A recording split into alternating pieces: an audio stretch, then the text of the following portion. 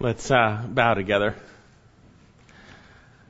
Father, we do thank you that you are gracious and you are merciful and you are loving and kind. And you have revealed that and demonstrated that in having sent your Son, your only Son, to die for us. And we thank you that he willingly came and bore our sins in his body on the cross. And Father, we thank you that we can grow in the grace and knowledge of your Son. And I pray that's what would happen today. I pray as we worship you, as your word comes forth, that you would work in our hearts, that the soil would be prepared and ready to receive your word, to allow by your Spirit your word to do its work in our hearts, that we might become more like your Son. Lord, we ask you to bless your word as it goes out. And we pray this in your Son's precious name. Amen. Well, Scripture is clear that all have sinned and fallen short of the glory of God. Every person, everyone's sinned. We've all fallen short. And it's clear that sin affects everyone. It affects every relationship. Now, certainly sin separates us from God, and it is only through Christ that we are brought into a relationship with the Lord. But sin affects every relationship. It affects our friendships, work, family, whatever it might be, and especially sin affects our marriages. Now, with every difficulty, every relational difficulty, the world has its answers. For the world, the answers to difficulties in marriage might be drugs or alcohol, or through psychological counseling, or through divorce even. The world has its solution to problems that come about from sin. But for believers, it's different. It's different. We have everything pertaining to life and godliness through the true knowledge of Him, through His precious and magnificent promises. And yet, unfortunately, there are times within the church that we can get led astray concerning the things we need to hear in relationship to things like marriage.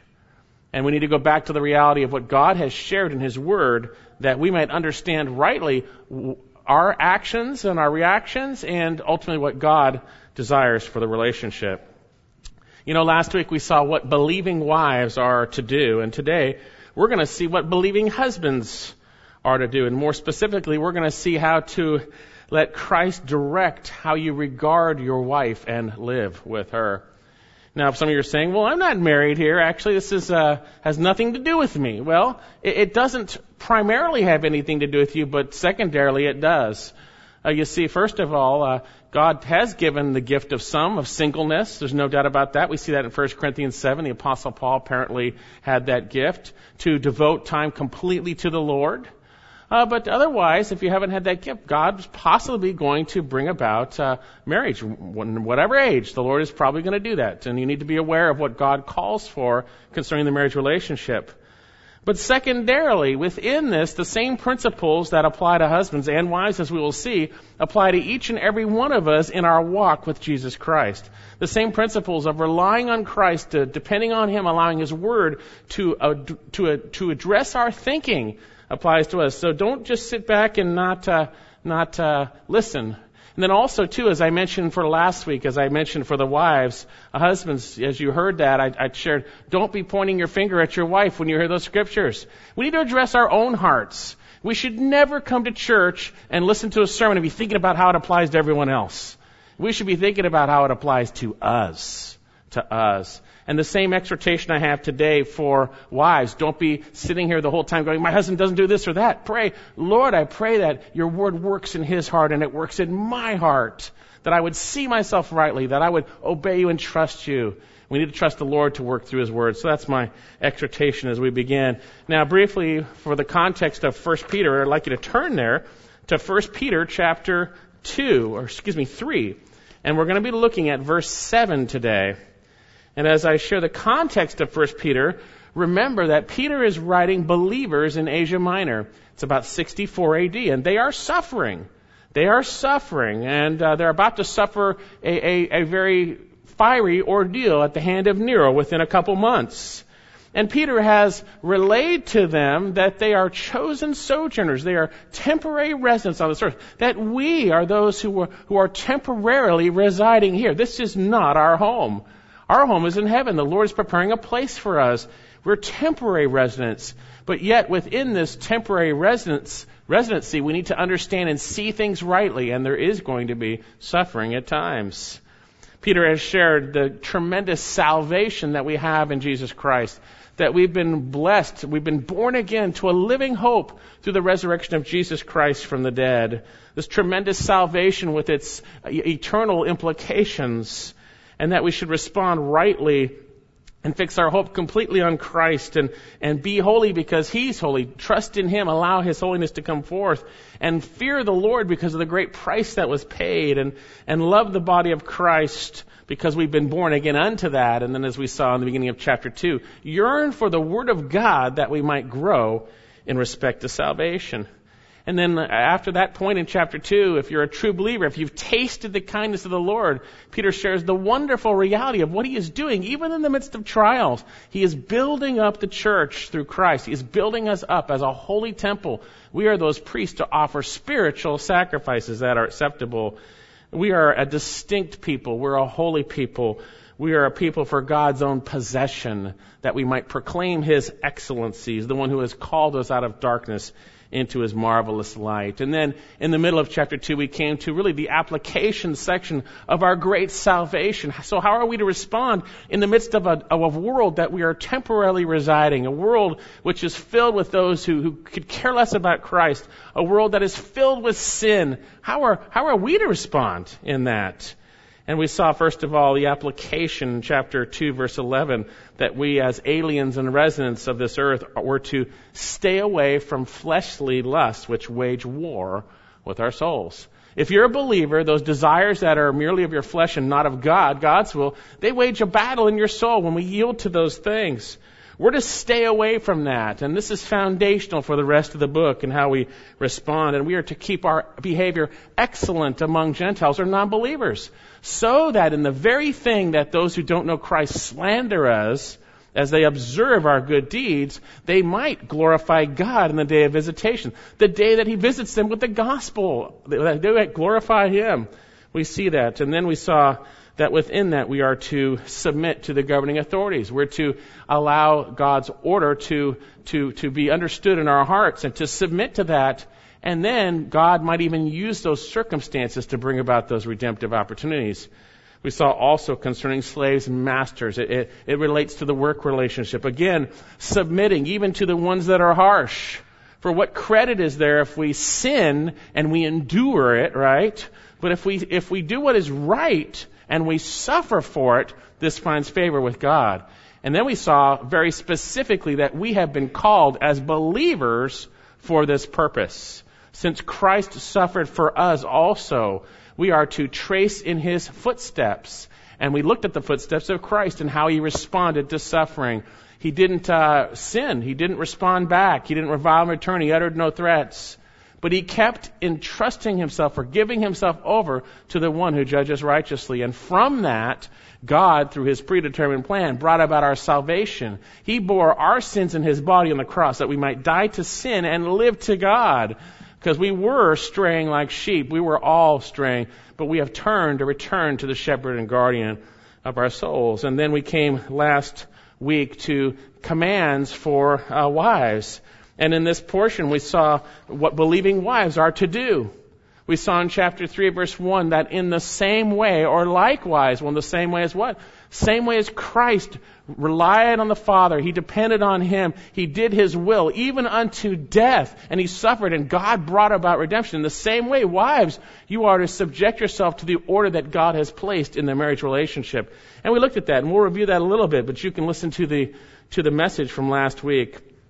So with that in mind, we saw that wives are to certainly be subjecting themselves voluntarily to their husbands, even to unbelievers that are disobedient to the word, that they might be won without a word by the behavior, the Christ-like behavior of their wives, where there is a purity, no sin in that context, and a respect. And we see, And then we saw that wives are to be internally adorning their hearts. It's not an external, I'm going to do it. It's an adorning of a heart with a right relationship with Christ.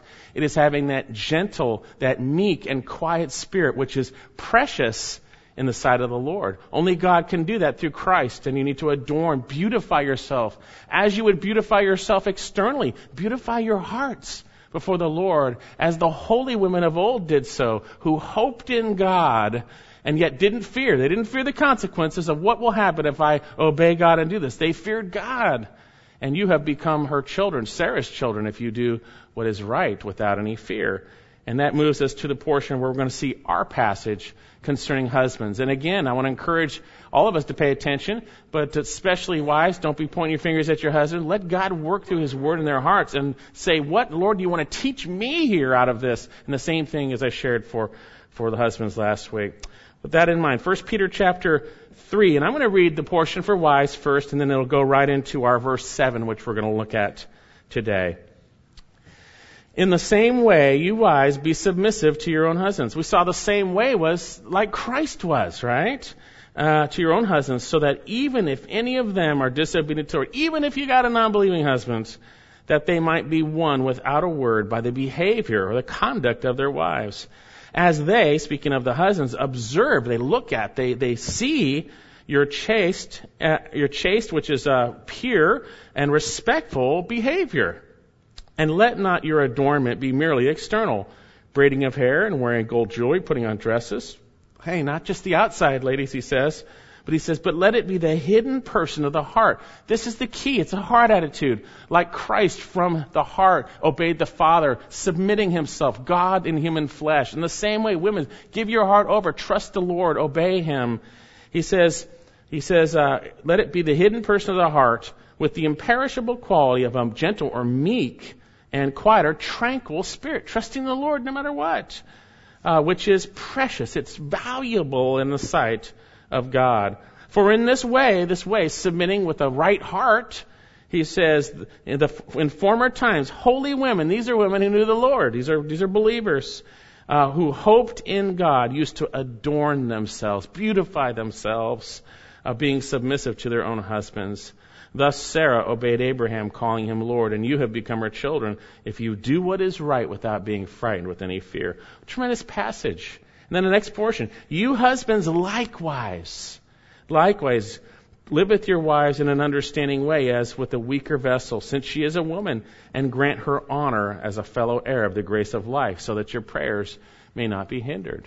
These commands are to believers, and if you're sitting here today and you don't know the Lord, you're going to hear these things and you're going to say, how in the world can I do these things? This is impossible, and it is impossible. It's impossible apart from a relationship with Christ, and He enables us to rely on Him, and then His character is manifest as we obey His Word. So here we have our passage, two husbands here. He says, you husbands likewise, live with your wives in an understanding way as a weaker vessel, since she is a woman, and grant her honor as the fellow heir of the grace of life, so that your prayers may not be hindered. Now, in this verse 7, I believe we're going to see two specific things within a purpose clause. Two specific things that husbands are to do. One, they are to dwell with their wives in a specific way.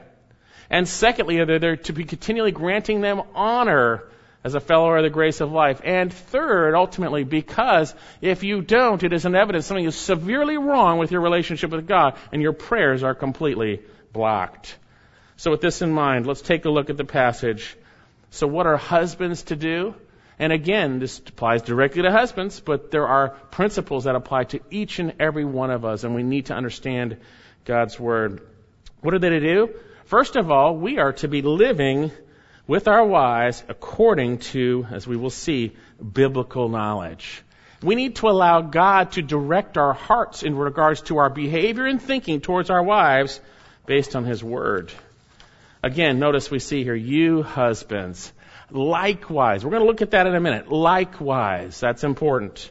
And here's the command, literally be living with your wives in an understanding way. And then there's another command, middle of the verse, and be granting them. That's really the tense here. Husbands are to be continually, habitually living or dwelling with their wives. And secondly, they're to be granting them, as we will see, honor in a minute. These speak of continual action. And so with that in mind, let's look at the first command here. You husbands, likewise, live with your wives in an understanding way, as with a weaker vessel, since she is a woman. Now, here we see that husbands are to continually, habitually, as we will see, dwell with their wives. And notice that term likewise. It's actually the exact same term that was in verse 1, translated in the same way. In the same way, women, you are to be submissive, adorning your heart. In the same way, you husbands are to be dwelling with your wives according to knowledge and granting honor. And what was that way? We'll look at it more in a minute, but it was referring to the manner in chapter 2 in which Christ yielded himself to the Father's will. He yielded himself to the Father's will. He suffered, and yet he obeyed. He kept entrusting himself to the one who judges righteously. And in that, God brought about his will. In the same way, you wives, obey the Lord and do what he says, and with the right heart, entrusting yourself to him. In the same way, husbands, obey the Lord. You need to submit to your master in heaven and obey the Lord, doing what is right and trusting yourself to the one who judges righteously. That's really the key foundational element. So with this in mind, let's take a look at this first command. It says, live with. It literally means to dwell with. To dwell with. And it speaks of an ongoing reality. It means to live together. Husbands and wives are commanded by God to be living together. But the command is on the husband. He is the one who is sovereign over the relationship in terms of order, not personhood. It says, live with your wives. Be dwelling with them. Now, this is where I have a great problem at times, where people have all kinds of excuses why they're not with their wives. There are some ministers and even some missionaries who separate from their families to do the work of ministry. I'm sorry. God doesn't have you do ministry when you're disobeying another passage in Scripture. It says, dwell with your wives. The same thing, someone who's working away from the home for, months and years or whatever it is. Now, I'm not talking about a specific season where someone has a job to go do for a couple of weeks or whatever that is. Talking about the reality of where do you dwell each day? Where do you dwell? Where do you live, husbands? Live with your wives. It kind of makes sense, right? It makes sense. If there's anything separating, then it's against God's word, we see. And obviously, he who separates himself seeks his own desire. And again, there are little anomalies here and there that are not characteristic of our relationships, but we are to dwell with our wives. If we're not doing this, forget the rest of the passage. Your prayers are hindered. Your relationship with God is blocked. You can pray all you want. You can think you're following the Lord. You can do all sorts of ministry. Forget it. Live with your wives. Live with. It's so obvious. It's so obvious. Just like someone who claims to be a believer and says, I love the body of Christ and never is around church. How can that be? Same thing. We are to dwell with our wives. With this in mind, we're to be dwelling with. And there's also commentators, and I agree that this takes on the connotation also in 1 Corinthians chapter 7, verses 1 to 5, that sexual connotation also. We are to be with our wives, as we will see. We are to live together. There is to be a union and a unity. You can read that on your own time. So first of all, we have the basic command. That's obvious. Husbands, be dwelling with your wives. Now, there's going to be qualifications with that. We're to be dwelling, but there's going to be qualifications. Now, certainly sometimes there are husbands dwelling in a household, living there, but they really don't live there at all, right? They got two separate lives going on. They're just doing their own thing. They're not dwelling with their wives. They're dwelling in the same house separately, in a sense. This is to be dwelling together. There's a union within the situation here, okay? So with that in mind, how and what manner are husbands to be dwelling or living? Now, we're going to see these principles apply to us in every area of our lives, no matter if you're a husband, wife, child, whatever it is.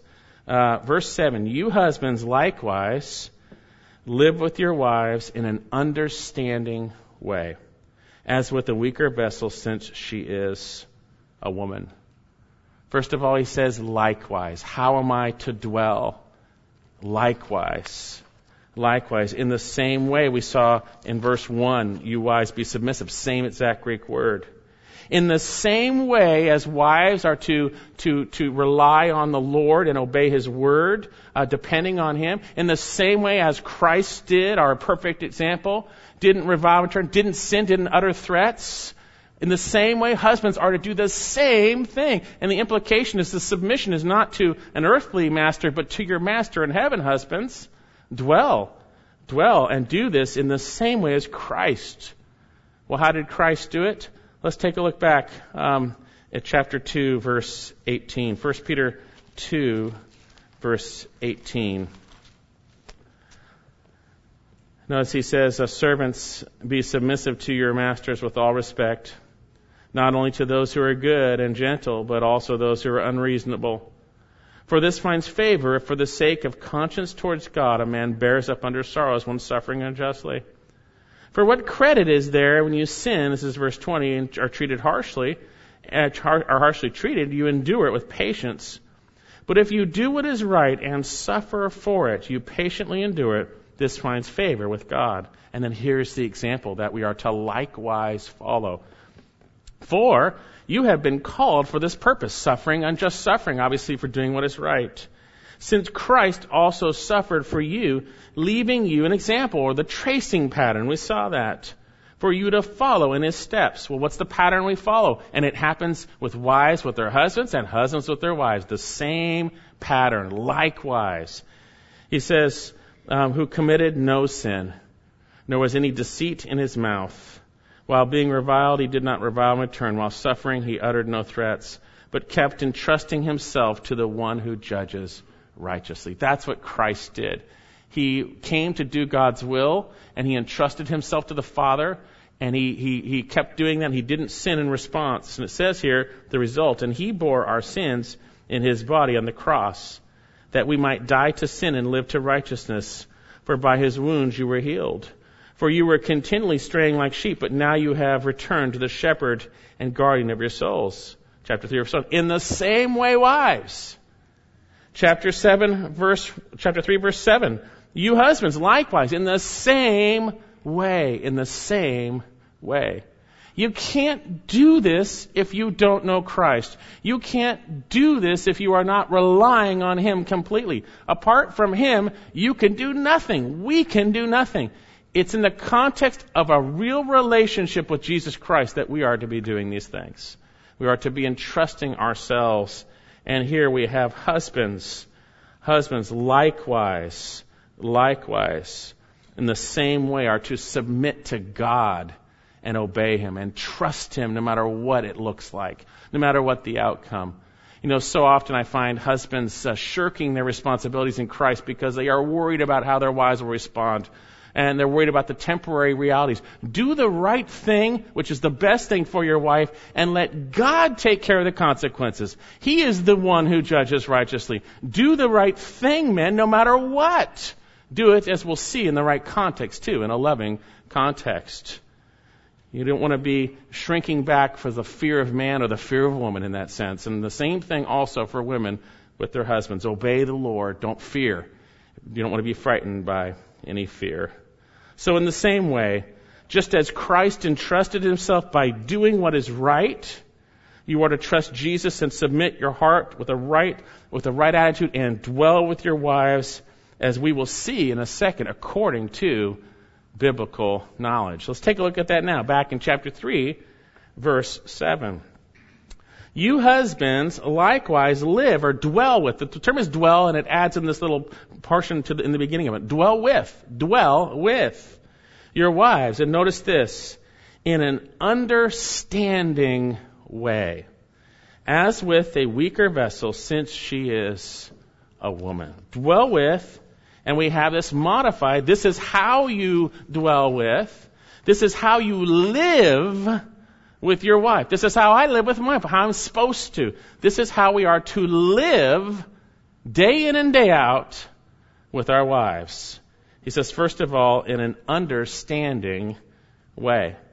Now, I think this translation might lead us to maybe misunderstand the intent of Peter. Even the NIV says, be considerate. I think that's possibly leads to maybe misunderstanding the intent here. I think there's been a lot of interpretations that may not really align with the intent of what Peter says here. You could literally translate it this way. Be living with your wife, that's implied, according to gnosis, according to kata gnosis, according to knowledge. That's what it says. Be dwelling according to knowledge. According to knowledge. And when we think of knowledge, what do we think of? Knowledge is the possession of information or what is known. It's knowing something, right? Dwell with your wife, knowing according to what you know. And we'll see what that means in a second. As I looked at different passages and sermons relating to this and people's opinions, what most people say this relates to is understand your wife's emotional frame. Well, that's what they say. Most of us say that. Learn everything you can about her personality and dwell with her according to that. Now, there's nothing wrong with understanding your wife and knowing her. That's very important. We need to love our wives. But is that what this passage is saying? Is that the knowledge that is being spoken of here? I don't believe the knowledge is anything that we observe ourselves. I believe it's from God. I don't believe we dwell with our wives according to our own understanding, whether it's right or wrong. We are not to lean on our own understanding. In all our ways, we're to acknowledge Him and our paths are straight. So what is this knowledge? You're saying, well, I thought it was that. Well, let's see what it is. Let's see what this knowledge is in light of God's Word that we are to continually dwell with. What is it? What is it? Well, first of all, we know that there is man's wisdom and God's wisdom. There is man's knowledge and God's knowledge. In Christ, Colossians 2 are all the treasures of wisdom and knowledge. And it's in God's Word alone where we find knowledge that comes from God. Knowledge that comes from God. You see? And we need to watch out that we don't make choices to dwell according to our own understanding or what man says. We need to isolate it to what God says. And I believe the passage will show that in a minute. You see, indeed, Paul warned Timothy in the last verses of his first letter to him to guard what was entrusted to his care, the Word, and to turn away from that which is falsely called knowledge. There are those who believe they have knowledge, and it's human knowledge, but it's false. 1 Timothy chapter 6, verse 20, O Timothy, guard what hasn't been entrusted to you. That's the Word of God, Timothy. Avoid worldly and empty chatter and opposing arguments of what is falsely called knowledge, which some have professed and thus gone astray from the faith. God, grace be with you. Grace be with you. So, first of all, I don't believe the knowledge that we dwell with our wives is our knowledge. I don't use my understanding to figure out how to dwell with my wife. I believe it has to come from God's understanding in how we dwell with our wives. And where do I get that? Look at how this passage is modified. We see here, he says, you husbands, likewise, live with your wives in an understanding way or according to knowledge. And then notice these two phrases. As with a weaker vessel, since she is a woman. These two phrases modify this according to knowledge. And you could translate them very specifically, dwell with, as to a weaker vessel, and then literally to the feminine. And I'll explain this in a minute. These phrases, you're to dwell according to understanding, as to, and here's some understanding, a weaker vessel, and here's some understanding, to, as we'll see, the feminine. What do I mean by that? What's translated as with a weaker vessel simply speaks of the differences, physically speaking, between men and women. Now, I don't know if you've noticed this. Our world wants to say this isn't true, but men and women are different. We are different. We are different physically speaking. And God made it that way for a purpose, as we'll see. And women, and the term vessel speaks of a container. That's where we get to go, like if you go later on and through the way the words bring about, you see that we get our word vase that way, obviously. It's something that holds something. My body is my vessel. Your body is your vessel. And he's saying that women have a weaker vessel. That's simply what he's saying. They're different. Now we're going to see that that doesn't demean a woman at all in a moment. And then secondly, it says, you could literally translate, since she is a woman, this is an interesting word, it's only used here, it means literally to the feminine. This term feminine speaks of that which belongs to women. The characteristics that belong to women. The knowledge that we are dwelling with our wives according to, first and foremost, is that she is a woman. And women are different, right? We're going to see that. We're going to see that. Now, our society has so obscured genders these days through its sinfulness, we're unwilling to acknowledge what these characteristics are. But the reality is God did make us male and female. He made us in His image, male and female, as we see in Genesis chapter 1. So then, and we're going to expand on this, men, we are to dwell with our wives according to biblical knowledge. And I struggled over this because I want to learn. I want to be a godly husband. I want to know what He's saying. Lord, what are you saying here so that I can obey it? And I hope you're saying the same thing, man. What are you saying here? I want to know exactly what you mean so that I can obey it, Lord God. And I struggled over, what does this mean in this sense? What does it mean as to the feminine? As to weaker vessel, to the feminine. What does that mean? Well, as I studied, I think we see very clearly that God reveals in His Word that women are different than men. And God has given us biblical knowledge concerning the woman and their role. He has given us that knowledge that we need to dwell according to. Not according to our own understanding, what I think we should do, but what God says in His Word. You see, first of all, we see in 1 Corinthians 11, turn there for a second, 1 Corinthians 11. There are truths that the world hates. And if you're in your sin, you hate it too because you don't want to submit. But if you see it rightly, you'll see God's grace and His glory in it. 1 Corinthians chapter 11, verse 8. This is biblical knowledge that we live according to. And we need to understand it. 1 Corinthians 11, verse 8. For man does not originate from woman, but woman from man. Pretty simple statement. For indeed, man was not created for the woman's sake, but woman for the man's sake. Oh, I said it. No, God said it actually.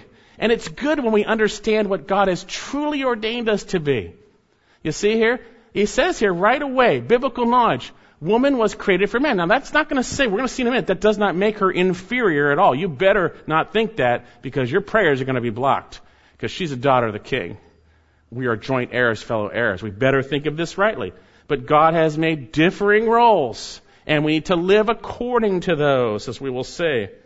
You know, let's turn to Genesis chapter 2, which Bob read earlier, and I think we're going to see biblical knowledge concerning wives, biblical knowledge concerning women that we need to live according to. I can think of all this other stuff. I can say this is what I need to live according to, but I don't know if that's true or not. I know this is true. I know this is true. And therefore I need to live according to it. Genesis chapter 2, verse 18. Then the Lord God said, it is not good for the man to be alone. I will make a helper suitable for him. Book of Genesis, after God created everything, it is good, it is good, it is good. Chapter 1, an overview of creation. And then after He created man and woman, it's very good. Then chapter 2, we have a picture of what's going on in the crown of creation, just the creation of man and woman.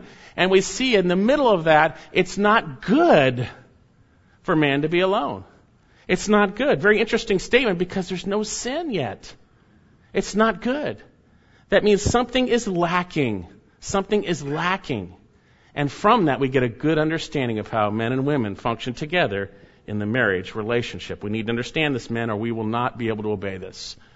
So he says, it is not good for the man to be alone. I will make a suitable helper for him. So we have here essentially that man is incomplete in this relationship. Now you say, wait a second, I'm single and I'm incomplete then. Well, no, that's not true. The reality is God has ordained that some are to be married. That is primarily His plan, we see. But He has those who are single, have a gift of singles. Or He has those, or maybe you're not married yet, and you don't know, no matter how young or old you are, you still might get married. So we need to understand these truths in this. God's plan and His timing are not our timing. His thoughts are not our thoughts. So here we see, first of all, it is not good for the man to be alone. I will make him a helper suitable. First of all, we see here that one purpose for marriage is companionship. Live according to knowledge. She's your companion. If you don't live according to knowledge, you're going to dishonor her and God, right? It's not good. You know, in the book of Proverbs, chapter 2, verse 17, speaking of the adulterous woman, she leaves the companion of her youth. In Malachi chapter 2:14, this is speaking of the treachery of Israel, leaving the companion of her covenant. We see in Ecclesiastes chapter 4, verse 19, that the general sense of companionship, not in marriage, but in a general sense. Take a look at that. Ephesians chapter 4, Ecclesiastes, right after Proverbs. Ecclesiastes chapter 4, or Lamentations, verse 9. Ecclesiastes 4, verse 9. And as you're looking there, primarily the marriage relationship was for companionship. And if you're single and you're lonely, let the Lord be your companion. And also you have more time to have companionship within the body of Christ, not on a marriage level, but on a fellowship level, as we'll see. Ecclesiastes 4, verse 9, 2 are better than one because they have a good return for their labor. For if either of them falls, one will lift up his companion. But woe to the one who falls when there is no one to lift him up. Furthermore, if two lie down together, they keep warm. But how can one be warm alone? Just a principle. Companionship. Companionship. Live with them according to knowledge. We are to dwell with the understanding she is our companion. And guess what? We can fail on that, can't we? We can treat them like baggage. We could treat them like an extra. We could treat them horribly, I'm talking about. We should treat them and love them and recognize the first purpose here is she's a companion. Live with them according to knowledge. You shouldn't be living separate lives. You should be sharing everything together. And obviously you're connected. We'll see. So we see here, it is not good for us to be alone, and God primarily shares that it's for companionship. But there's more knowledge that God gives us back in Genesis. Look back in Genesis chapter 2, verse 18. Not only is she your companion, and we'll see that she is your helper. Verse 18, then the Lord God said, it is not good to man to be alone. I will make him a helper suitable for him. Very interesting. Now, as I share this, some women might be becoming uncomfortable. Am I an afterthought? Am I a slave now? Is this what this means? That's not what it means at all. This term helper is a very interesting term, helper. It's ezer. It means to help. And it is often spoken of the Lord himself. The Lord is our helper. What can man do to us? The Lord is the one who helps. He is my help, my strength and shield. So the primary role of the woman that we need to understand as men, is she is there to help us. To help us. That means we need help, men. Right? That means we need help. Absolutely. We have deficiencies that our wives help us with. There's a union. There's a bringing together in this context. It speaks of support. And again, as I shared, it often speaks of divine help. Psalm 20, verse 2. May he send you help. That's our word from the sanctuary. May he support you. The idea we see in parallel, support. Help and support. We need to understand that is part of the role of our wives. We need to dwell with them, understanding this is what God has ordained. According to wisdom, we dwell with them. And there are so many passages I could read you concerning God being our helper. Some other time we can look at those. But specifically here, there is no way this is demeaning in any way. Otherwise, you're saying God being a helper is demeaning. It's the role, as we'll see, not the person, but the role right now. Men, we need to be aware that God has ordained our spouses to help us. Sometimes we are, and I've been certainly specifically prideful that we don't allow them to support us and help us. That we try to do everything ourselves rather than allowing our wives to be our partners in that sense to support and help us in the context of a right relationship, whereas we saw earlier in chapter 3. We need to live according to wisdom. And For you who are single, just because you're not married doesn't mean God might not still use you to help people. Romans chapter 16 speaks of Phoebe. She was a deaconess, but she was a helper of many. A helper of many. So first of all, we live according to knowledge. And notice what he says here back in what the Lord says in his word, chapter 2 of Genesis, verse 18. Then the Lord God said, it is not good for man to be alone. I will make him a helper. And notice he says, suitable for him. The term suitable could be translated according to the opposite of him. You go, that's marriage, right? I'm going to give you someone who's completely opposite. And that's not exactly what it's saying, but the reality is, according to the opposite. It speaks of a counterpart. A counterpart. The parts work together, but it's part of you that works together. We'll see when you're one flesh. We'll see what that is. And obviously, God took wife out of the man, as we'll see in a minute. It is a divine helper, suitable. It's just what you need. You've got to understand that. If you don't understand that, you're going to be in trouble. If you're dwelling with your wife according to your own wisdom, you're going to be in trouble. We'll see. Your prayers are blocked. Okay? So again, now why would Adam need help before the fall? Think about that. What does he need help in?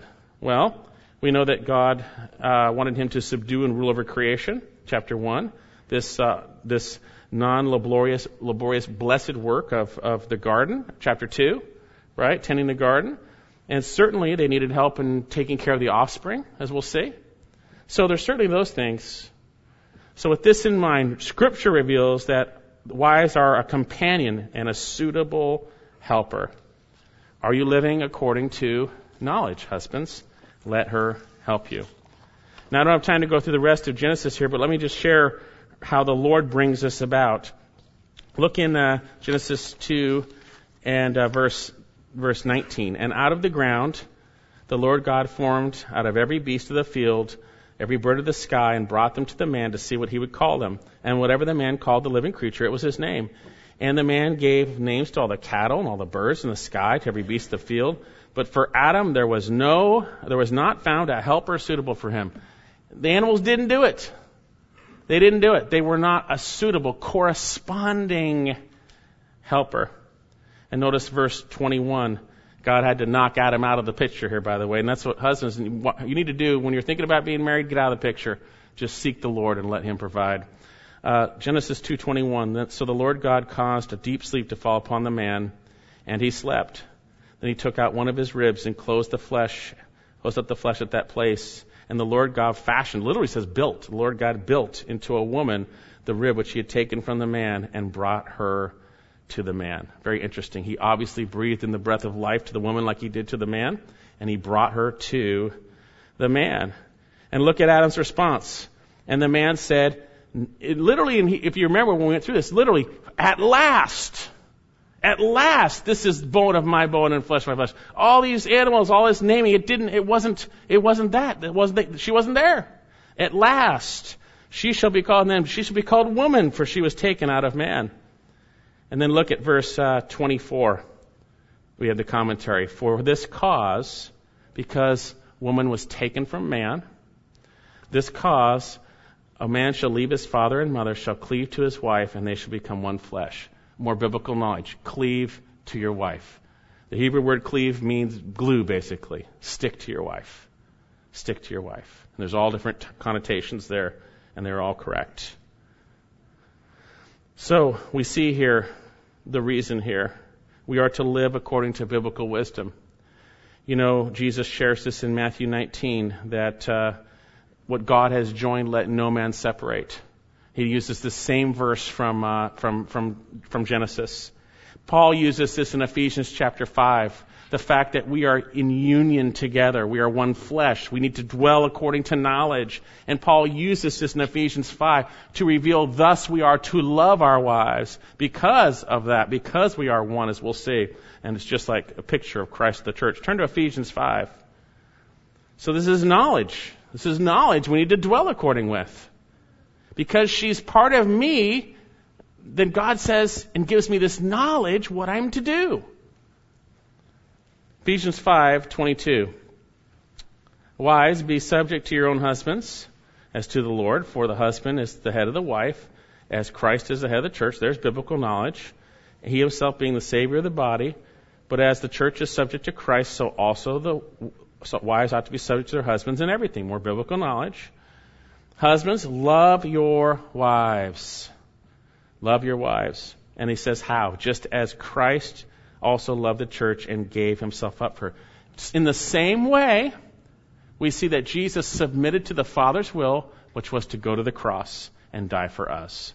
In the same way, obey God's word in relationship to those around you and your wife. Love her. Obey God's word. And he says here, love your wives just as Christ loved the church and gave himself up for her, that he might sanctify her, having cleansed her by the washing and water of the word, with the word, that he might present himself to the church in all her glory, having no spot or wrinkle or any such thing, but that she should be holy and blameless. Then look at verse 28. So husbands ought also to love their own wives as their what? Own bodies. You know, we love ourselves. We take care of ourselves. That's just a reality. There's a reality. We have a priority of ourselves, right?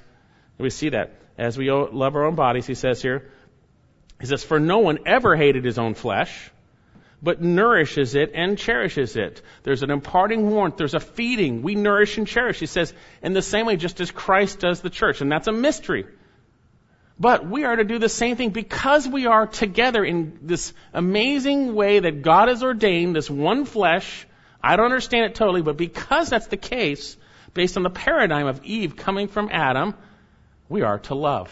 We are to love her. She's part of you. Live according to knowledge. Live according to knowledge. He says here, because we are members of his body, verse 20, for this cause, here's our verse, a man shall leave his father and mother and shall cleave to his wife, the two shall become one flesh. So we have this mystery with the church, obviously, but it's based on a physical illustration of husbands with their wives. Live according to biblical knowledge. Live according to biblical knowledge. That's what we're to do. She's a companion. She's a helper. She's part of you in God's sight, one flesh. Love her. Love her. Obey the Lord. You husbands, likewise, back in our passage, live with your wives in an understanding way, as with a weaker vessel, since she's a woman. Live according to knowledge. She's a woman. She is different from you.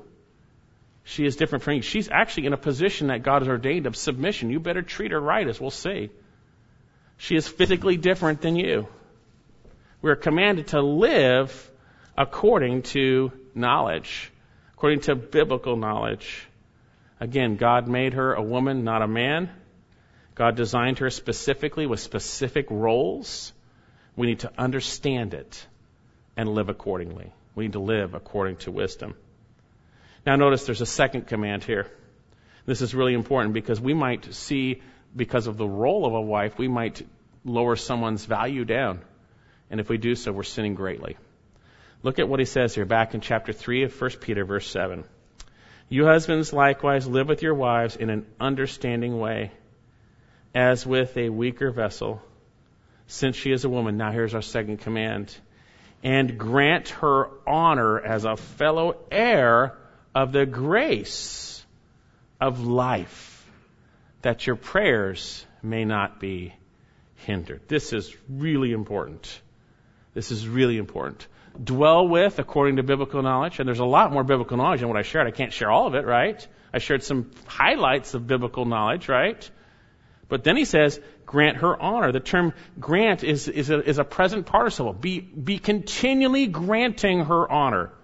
Be continually granting her honor. The term grant speaks of assigning something. You're assigning something, as we will see, in your mind. And that assigning is honor. In your heart and mind, you are granting her, assigning her honor. The term honor speaks of fixing a value. You're granting her honor. You see, we better not understand God's word in relationship to wives just because their role is different. We better not think that they are demeaned or inferior in any way. If we do, we're in deep trouble. We're in deep trouble. We are to assign our wives continually honor. We're to do that. Now, obviously, we're not perfect. We need to confess when we don't, and we need to then move forward and do it and assign our wives honor. And notice why we are to assign her honor. See this as a fellow heir of the grace of life. The term translated fellow heir is really co-heir, or translated joint heir, like in Romans chapter 18. Joint heir, someone who inherits something. We have both together inherited something. We have inherited something. And you are to assign her honor because of what she has inherited. Now, there's some Bible teachers that are pretty good, but I would disagree with them here. They say it's speaking of life in general, that the grace of life is life in general. And I would say, I don't think so. Because, first of all, we're to honor all men, chapter 2. We know that. This is a special honor. Okay? Every human being we'd certainly honor. They were all created in God's image, whether they're saved or not. But the word grace is what gets me, and the word joint heir is what gets me also. Everyone is obviously created in God's image in this life. But Peter consistently uses the term grace in the context of salvation.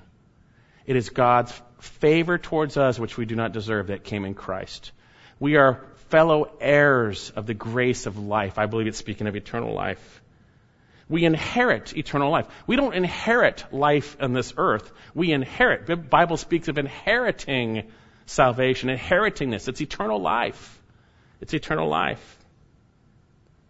Impart, grant her honor. See her as extremely valuable in your heart. In your heart first, and thus in your actions. She is so valuable that Christ shed his blood for her. Don't treat her any less. Don't treat her any less.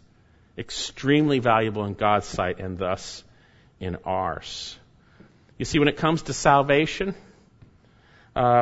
we see personhood rather than position or role. There is an equality across the board in salvation. Role means nothing. We see personhood. We see it's a person. Turn to Galatians chapter 3. I don't know if that made sense, but hopefully this verse will. Galatians chapter 3. Verse 27. He says, "For all of you who were baptized into Christ have clothed yourselves with Christ." So the idea of being baptized into Christ is actually when we believed in Jesus Christ, the Spirit of God placed us into the body of Christ, 1 Corinthians chapter 12. So he's speaking about believers.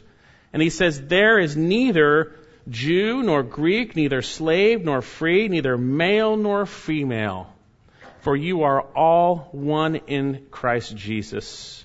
And if you belong to Christ, then you are Abraham's offspring, heirs, according to the promise, heirs of eternal life." It doesn't matter whether you're a woman or a man. The playing field is completely leveled in Christ. We are all sinners in need of salvation. And anyone who has trusted in Jesus Christ as Lord and Savior is a joint heir of the grace of life. There may be different roles in marriage, but in terms of position before Christ, we are the same. Or in terms of personhood, we are the same. Grant her honor. Grant her honor. You see, if we don't live according to an understanding way, and we don't grant honor, then there are some serious consequences. There are some serious consequences. So with this in mind, what are we to do? We are to, first of all, be living in an understanding way, according to biblical knowledge. We need to know the Word of God. We need to have it in our hearts as we dwell with our wives. You cannot live with your wife according to biblical knowledge unless God's Word is working in your heart on a day in and day out basis. Secondly, we need to be granting with an eternal heart attitude that assigns her honor. No matter how she is. She may be the worst wife in the world. She may be the best wife in the world. It doesn't matter. If she's come to faith in Christ, we are to grant her that extreme honor, obviously. And certainly if she's not a believer, we are to honor all men, as we saw back in chapter 2. And that women, obviously. And then notice, if we don't do this, something's wrong. Something's wrong in our relationship with the Lord. You see, because the way we treat our wives reveals where our hearts are at, where we are at with the Lord. Look at verse 7 again at 1 Peter 3. "You husbands likewise live with your wives in an understanding way, or according to knowledge, as with a weaker vessel, since she is a woman, or literally the feminine. She has the characteristics of a woman. She's a woman. And grant her honor as a fellow heir of the grace of life. And here you go. So that your prayers may not be hindered. The reality is, this word translated hindered means to be blocked, thwarted, impeded, cut. The reality is, if we do not do these things in the context of relying on Christ, like He did to the Father, depending on Him and trusting ourselves to Him and then doing what is right, our prayers are cut. They're cut. If you don't grant your wife honor in your heart, your prayers are cut. If I don't grant my wife honor in my heart, my prayers are cut. That means my relationship with God is completely severed, not in terms of salvation, but the relationship. I can pray all day long. Sometimes you wonder why God doesn't hear your prayers. Maybe this is it. Psalm 66. If I regard iniquity in my heart, the Lord does not hear. Live in an understanding way. Confess when you don't. And start living again in understanding. Dwell with them. Grant honor as a fellow heir, a daughter of the King, so that your prayers may not be hindered. What a horrible thing. A true believer praying and prayers totally cut. Totally cut. God chooses not to listen because of the sin in your life. What a horrible thing. Severed. And what's the sin here? Not dwelling according to biblical wisdom. Not granting honor in the context of relying on Christ, not a mechanical view. We've had people here that have been very mechanical. They take the mechanical parts. This is in the context of trusting Christ. It is exactly as He entrusted Himself to the Father. He obeyed. Husbands, obey. And we need to realize this is convicting. We need to confess where we failed. We need to move on. We need to trust the Lord and do these things. And do these things. No matter what our wives do, no matter what happens around us, we need to do these things. And if we haven't, we need to confess. We need to confess. Some might say, well, you don't know my wife. No excuses. Some might say, well, she's not a very nice person. Now the wives can say the same thing about husbands. No excuses. The reality is, if you disobey what God says here, your prayers are blocked. That's just the reality. Now, on the contrary, this passage implies that when we do what is right, our prayers are going before the Lord.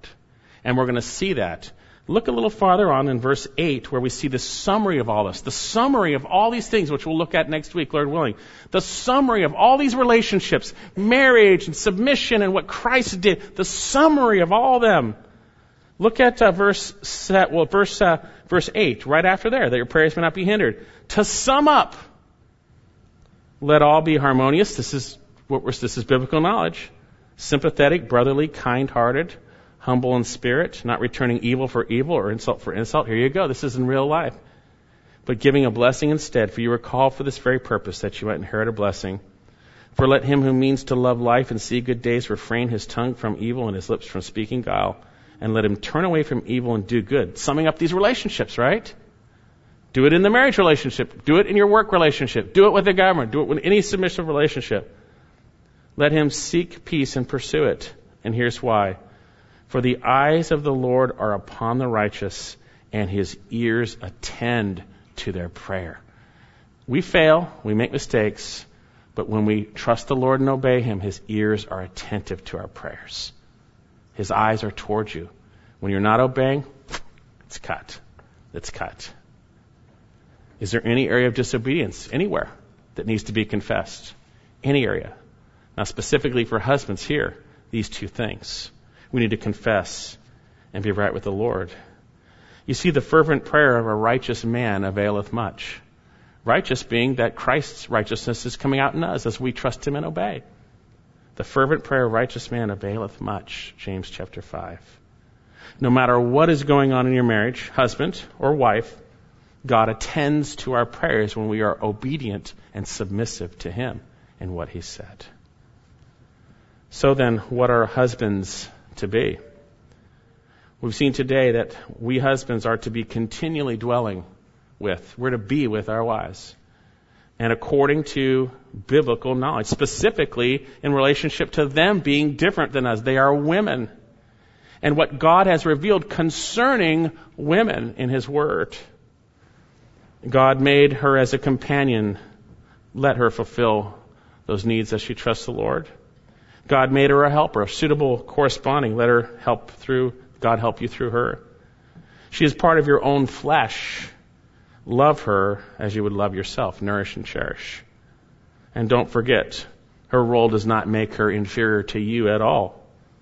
In any way, shape, or form, honor her as a fellow heir of the grace of life, that your prayers would not be cut. Well, men, how are we doing? I think it's safe to say that if we're not convicted, something's wrong. Because this is what we should be doing. And we need to confess our failures. We need to confess and obey the Lord as we trust Jesus Christ.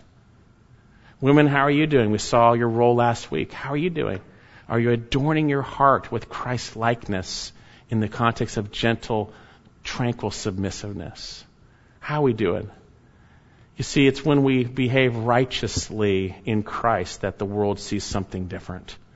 And God might open opportunities to bring redemption to those around us who do not know Christ. And often that might even be our own families. Have we stumbled our families through our relationships? Or have we been a light of Christ's righteousness before them? How are we doing? Let's pray. Dear Lord, I thank you so much for your word. You give us everything we need pertaining to life and godliness. And Lord, I so want to obey this, and I know that you've only given me that desire, and I pray for everyone else that we would all want to obey your word desperately, and that we would do it likewise, trusting you, relying on you, allowing your word to inform our hearts concerning how we are to be in the marriage relationship, and also how we are to be in every situation. Please help us to know when we've sinned, to confess, and to do what is right, Lord God, by your power and strength. We pray, Lord God, that you would have your way and your will in our lives, Lord God, that we would submit and thus obey and trust you, that we would be a beautiful reflection of your gracious love through your Son for us, for the church. Father, thank you for your word. And thank you for your Son. It's in his name we pray.